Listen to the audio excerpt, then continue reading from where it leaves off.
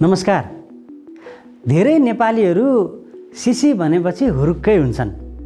मदिरा खपतका तथ्याङ्कहरूले पनि त्यसै भन्छ। तर अहिले चर्चामा रहेको एमसिसी चाहिँ मन नपराउने थुप्रै छन्। सिसी लगाएर विरोध गरे वा सिसी लगाउन नपाएको झोकमा विरोध गरे त्यो चाहिँ स्पष्ट हुन सकेका छैन। अमेरिका स्वयं नेपाल आएर ए बाबा पैसा सित्तैमा अर्थात् अनुदानमा ल्याऊ भनिरहेछ। हाम्राहरू लिन मानिरहेको छैनन्। अमेरिकाकै अरू संस्थाहरू जस्तै युएसएड आदिबाट चाहिँ वर्षौँदेखि लिएको लिएै छ। त्यसमा एमसिसीमा भन्दा धेरै कडा शर्तहरू पो छन् कि कसैले वास्तै गरेका छैन, कसैले खोजेर पढ्या जस्तो पनि छैन। तर यो एमसिसीबाट चाहिँ नेपालले अनुदान लिन मानिरहेको छैन, किनकि ऊ भन्छ यो सम्झौता संसदबाट पारित गरे मात्र दिन्छु। तर हाम्राहरू पास पनि गर्दैनन्, फेल पनि गर्दैनन्। गलपासो पो भयो त यो। विरोध र समर्थन गर्नेमा अधिकांशले एमसिसीको सम्झौतामा के छ भनेर पढेकै छैनन् भन्ने देखियो।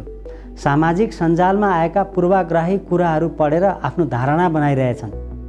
अर्काथरी पढेर पनि बुझेकै छैनन्, झन् अर्काथरी बुझेर पनि बुझ पचाइरहेछन्। एमसिसीमा आफू कन्सल्टेन्ट हुन नपाएको झोकमा विरोध गर्ने पनि देखियो। केही मान्छेहरू चाहिँ पहिले समर्थन गर्थे, अहिले विरोध गरिरहेछन्। पहिले विरोध गर्नेहरू अहिले समर्थन गरिरहेछन्। आखिर किन यस्तो भइरहेछ? यस प्रसङ्गले एउटा नामुद अर्थशास्त्री जोसेफ सिम्पिटरको याद दिलायो। उनले उहिले भनिसकेका थिए कि समाजमा एक किसिमका इन्टेलेक्चुअल अर्थात् बुद्धिजीवी हुन्छन् जसले आफ्नो बुद्धि प्रयोग गरेर जबसम्म समाजमा कुनै उपद्रव सिर्जना गर्न सकिँदैन तबसम्म आफ्नो बुद्धिको कामै छैन भने सोध्छन् र बेला बेलामा समाजमा अनेक बखेडा निकालिरहन्छन्। यी बुद्धिजीवीहरू बोल्ने र लेख्ने काममा चाहिँ पारङ्गत हुन्छन्। त्यस खुबीको उनीहरूले यसरी प्रयोग गर्छन् कि सामान्य मान्छेले त्यसलाई महासत्य ठान्छन्। सुम्पिटरका अनुसार पुँजीवादी व्यवस्थाको नाश नै यस्तै बुद्धिजीवीहरूले गर्छन्। पुँजीवादको बर्बादीको बिउ पुँजीवाद भित्रै हुन्छ भन्ने मार्क्सको भनाइलाई मार्क्सको भन्दा भिन्दै आफ्नै तरिकाले पुष्टि गर्दै सुम्पिटरले पुँजीवादको अन्त्य गराउने यस्तो अर्को खतरनाक तथ्य देखाएका थिए। त्यो हो यसरी पढे लेखेको तर काम नपाएको वर्ग। ठिकै भनेका रहेछन् कि क्या हो? सुम्पिटरका अनुसार पुँजीवादले बुद्धिजीवीहरूको ओभर सप्लाई अर्थात् अधिक आपूर्ति गर्छ, अर्थात् समाजलाई चाहिने भन्दा बढी उत्पादन गर्छ। त्यसमध्ये अलिक काम लाग्ने बुद्धिजीवीहरू चाहिँ राम्रै ठाउँमा काम गरिरहेका हुन्छन्।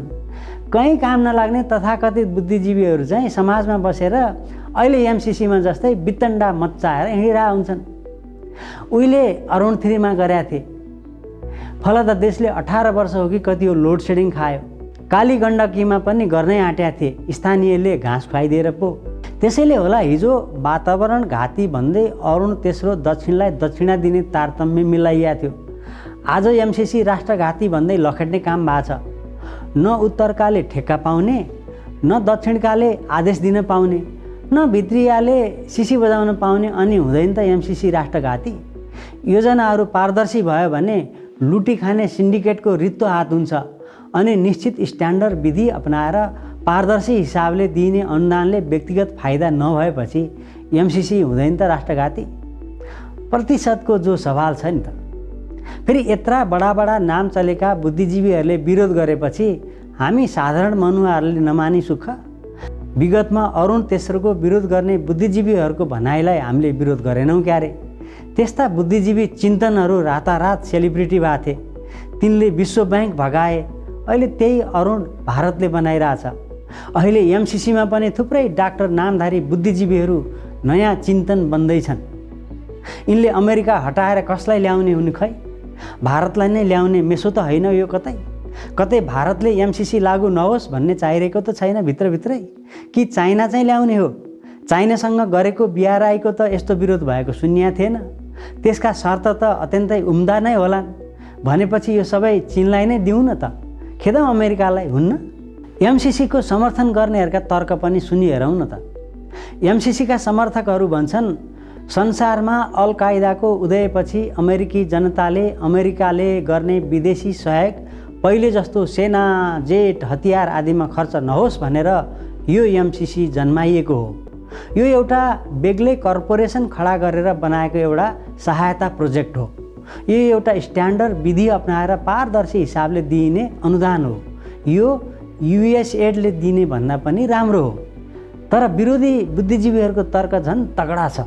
उनीहरू भन्छन् कर्पोरेसन भनेपछि मुनाफा खोज्ने कम्पनी भनेर त्यसै स्पष्ट भएन।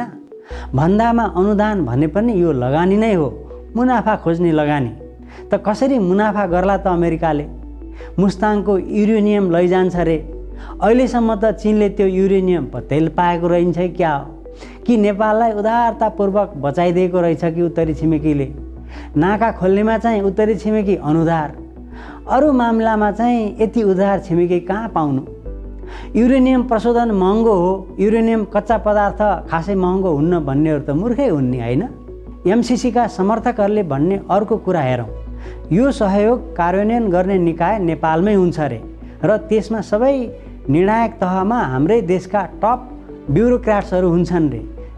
त्यसको जवाफमा विरोधीहरूको तर्क सुनेपछि म त फ्ल्याट। उनीहरू भन्छन् हाम्रा देशका टप ब्युरोक्राट्सहरूको पनि कतै भर पर्न सकिन्छ? हुन पनि सबै चिट चोरेरै पास भएकै मात्रै त होलान् नि, कि क्या हो? पूर्व अर्थमन्त्री, अर्थशास्त्री र योजना आएका पूर्व उपाध्यक्षहरू सबै बिकेका हुन् कि क्या हो? कि तिनले भाङ खाएर यो सहयोग मागेका हुन् कि? म त बिलखबन्दमा पो परेँ। त्यसैले आउनुहोस् तपाईँ हामी सबै घनघोर राष्ट्रवादी बनाउँ र एमसीसी जस्तो अनुदान सहायताको विरोध गरौँ अनि बरु ऋण सहायताको जय जयकार गरौँ। भुपुले भन्थे यो हल्लै हल्लाको देश हो, हल्लै हल्लाले भीमसेन थापा सेरिए, हल्लै हल्लाले राणा शासन गयो, पञ्चायत गयो, बहुदल गयो, अरुण तेस्रो पनि गयो। हल्लैका कारणले अब एमसीसी गए के नै फरक पर्छ र? हस्, नमस्कार। आदरणीय दर्शकवृन्द, यदि तपाईँहरूलाई यो प्रस्तुति मन परेको छ भने कृपया यो च्यानललाई सब्स्क्राइब गरिदिनु होला र बेल आइकन थिच्न नभुल्नुहोला नि। हस्, धन्यवाद।